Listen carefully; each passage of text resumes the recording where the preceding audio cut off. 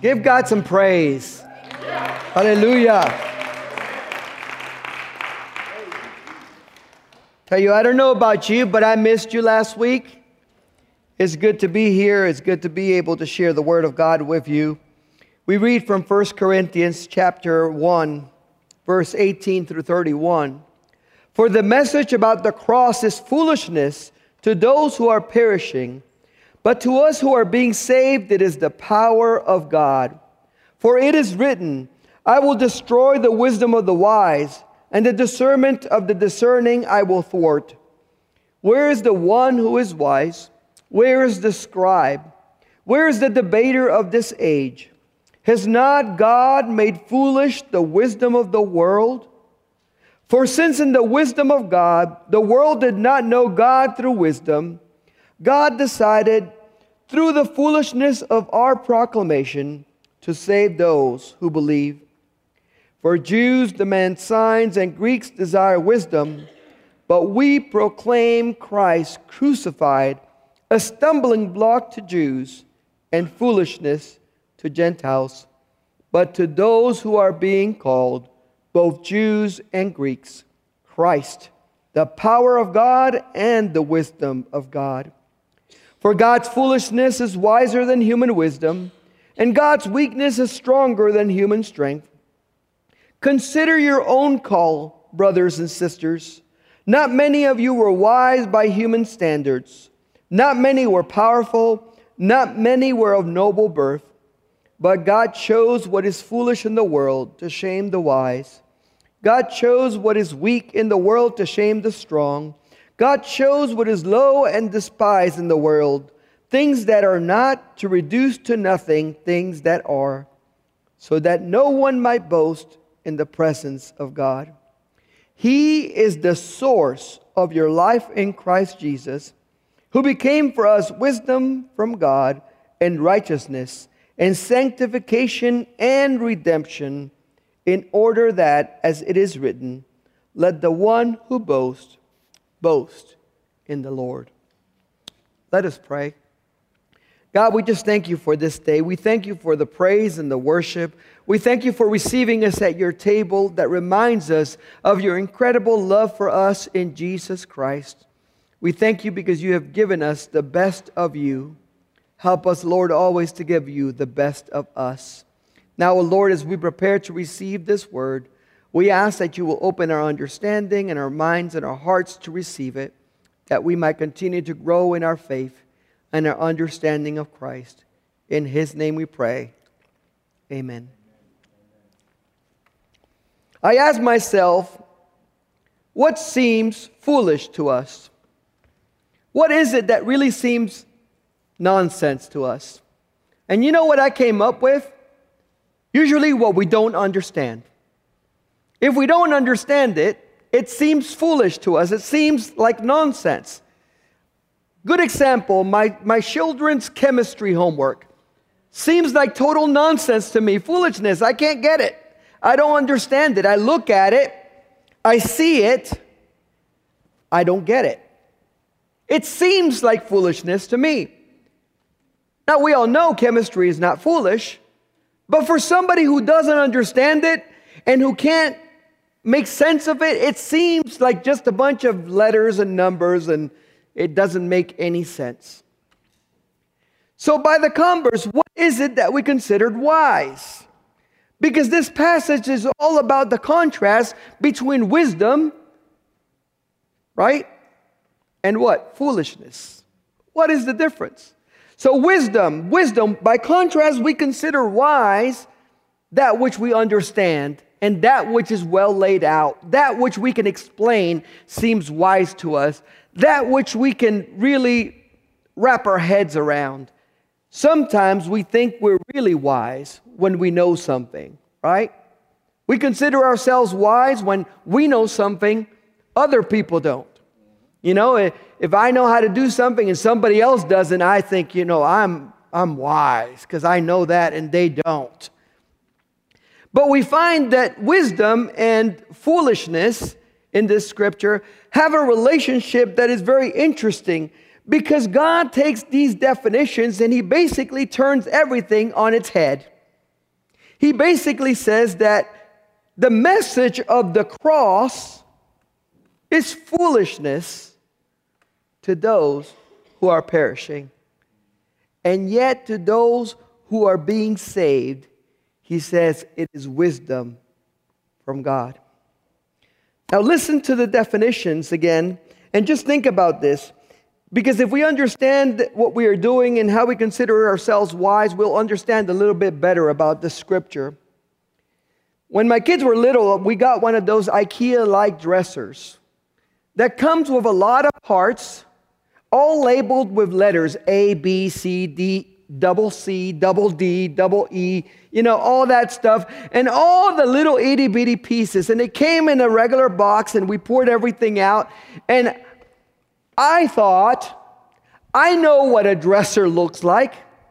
I can put this thing together. And I laid everything out, and I put the thing together, and then my daughter looked at the dresser and looked at me and said, "Daddy, is that brown part supposed to be looking out at me like that?" It was a white dresser. And I said, "Baby, no, I'm pretty sure I messed up." But the thing didn't come with instructions, and my daughter said, "Yes, it did. You just didn't look." Inside the box, between the bottom flap and the edge of the box, was stuck instructions about that big. And I pulled those things out, and I began to unfold, and before I knew it, there was a sheet about that big, numbered with huge 1, 2, 3, and every single piece detailed, and even pictures of the pieces. And I had to go through the humbling process of taking that thing apart, starting from the beginning again, and putting it back together the way it was supposed to go. How many times do we think that we know better than somebody else on how to do something, only to discover that we are not as wise as we thought we were?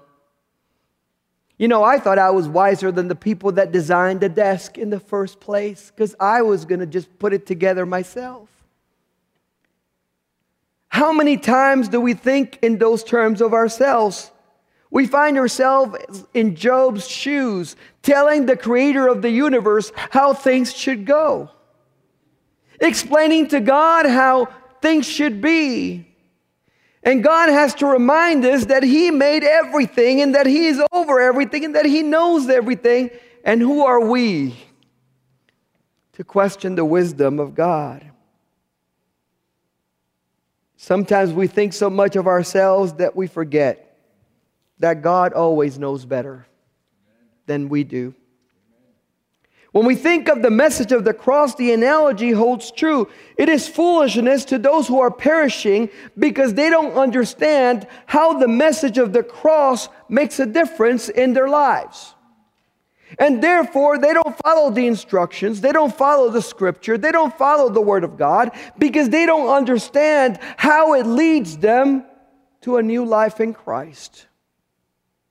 To many of them, it seems like just more rules to live by, more stuff to follow. And it doesn't make sense to them. They live their lives self-centered. It's all about me and my family and what I can get and what I can accumulate, instead of being able to understand that what they consider foolish is truly the way to salvation in Christ. It is foolishness to the perishing, because they simply don't understand how it can lead to salvation.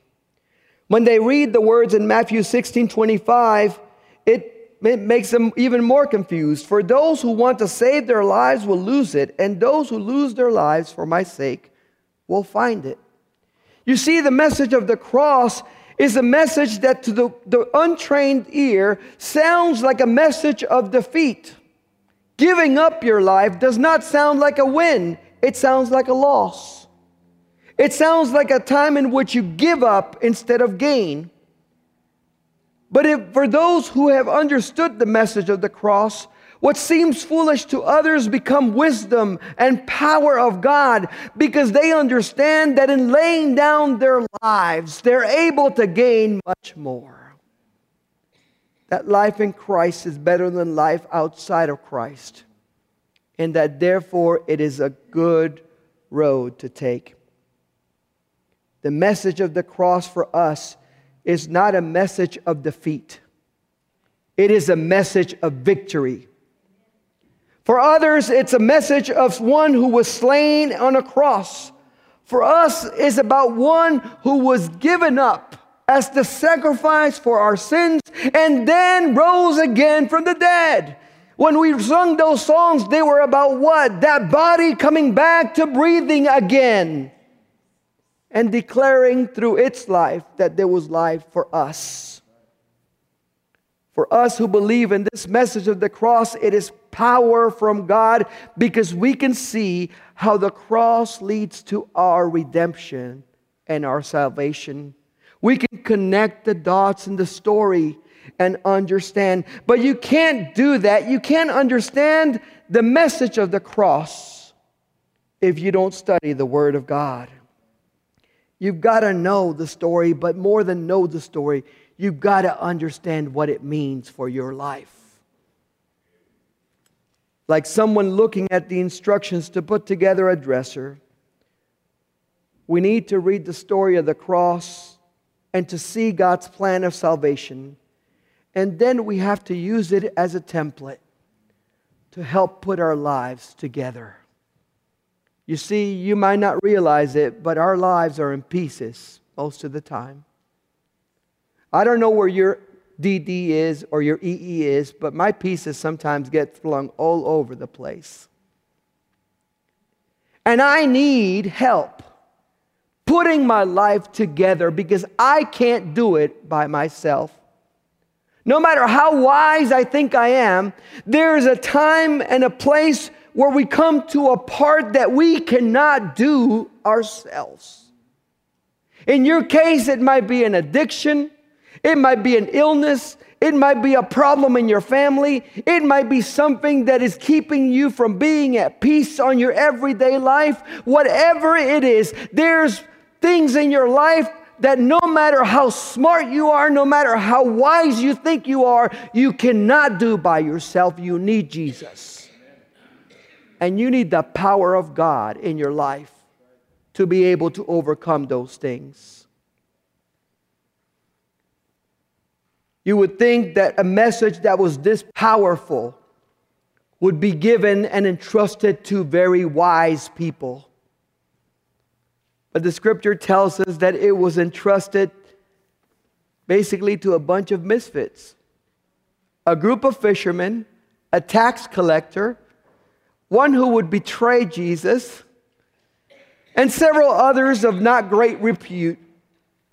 And yet it was to these people that the message of the cross was explained and shared with by Jesus. It was these disciples that were hearing about how this was going to change the course of the world. And it was these disciples that ended up, many of them, giving their lives in martyrdom to make sure that people knew that there was salvation in Christ and that everyone could come to Jesus.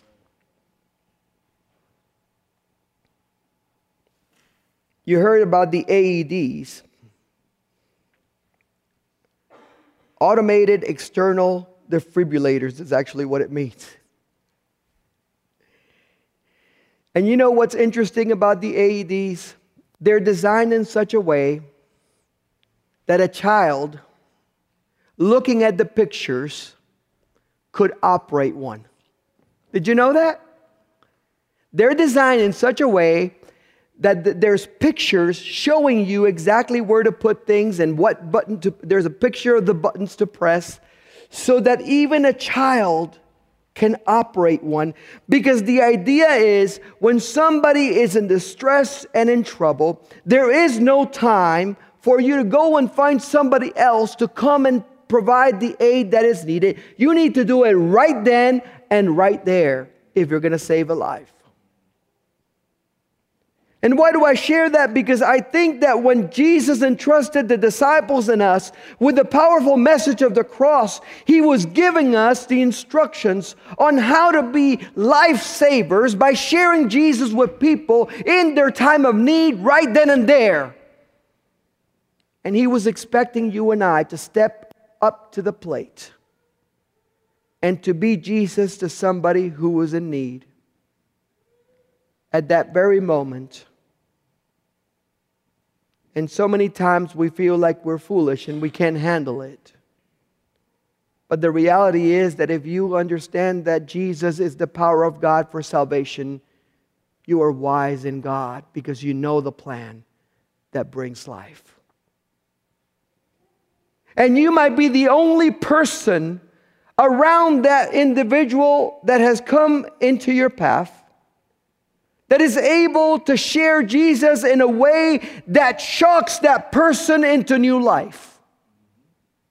You might be the person that God has designated at that moment to share a word, to share your presence, to share your prayer with somebody who needs it in order to come to life in Christ. And it truly is a matter of life and death. And I want to tell you, at that time, you need to remember the Word of God that tells you the story of Jesus. And you need to remember what Jesus has already done in your life. And you need to be Jesus to that person so that they can know Christ and have life abundantly. Now, the person might look at you like you are nuts. Who are you to share this with me? What makes you so wise? You know, people sometimes look at us like we're a little crazy because we know Jesus. But it's okay. It's okay at that point to say, look, I'm just a fool for Jesus. And I want you to know Him, because He loves you more than anyone else ever will. It's okay. Share the good news that He has called you to share. That message of the cross that might not make sense at first. And let God work His saving power. You know, those AEDs shock somebody. And they bring their hearts back to rhythm. But that doesn't mean that they're done. It just means that they have begun a life of care of their heart and their condition from there forward. They need to do other things. When we share Jesus with somebody else, we are simply giving them that initial shock that says there's life in Jesus, and you can go with the rhythm of the heart of God. And you can experience that new life. And you can walk in this newness. And you can be called foolish by somebody else, because you will know the power of Jesus Christ and His resurrection. Just as the AED doesn't work by itself, we don't work by ourselves. We work by the power of the Holy Spirit, leading us and guiding us through the steps. The Scripture says that when we need to talk to somebody about Jesus, we need to open our mouths and let the Spirit fill it. But so many times we feel inadequate because we haven't had any proper training. We haven't been in enough Sunday school or Bible study, or we feel like we just don't have the right words. But the Scripture tells us that if we will only open our mouths, God will give us the words. We need to be willing to share Jesus with those who are perishing so that they will know the power of God. Today I'm going to open the altar. I'm going to open the altar because you might be the one that needs to share Jesus with somebody else in your path. But you might also be the one that needs to be shocked this morning. So the altar is going to be open, and either one of them that you are, I want you to come and pray. I want you to come and be prayed for, because I want the power of God to be in you so that when you encounter somebody, you will shock them for Jesus. That they will know that you know the life that is in Christ. Let us bow our heads and pray as the prayer team comes forward and the worship team gets ready. Let us pray. Heavenly Father, we just thank you. We thank you because there is life in Christ. And you have made us, O Lord, to be sharers of the good news of Jesus. You have invited us, O Lord, to go and to meet people where they are. Lord, there are so many around us with missing pieces. So many that are broken. So many, O Lord, that need your help to be put back together. And Lord, we want to be tools in your hands. We want to be instruments of your blessing. We want to be used by you in every situation. So Heavenly Father, as we open this altar and as we pour ourselves out to you, we simply ask that you will help us to bring people into newness of life in Christ. That you will give us the opportunities and the words, and that you will give us the power, Lord, the power of Jesus Christ and the Holy Spirit to shock people into new life. Thank you, Jesus, for giving us the opportunity to share the good news. In Christ's name we pray. Amen.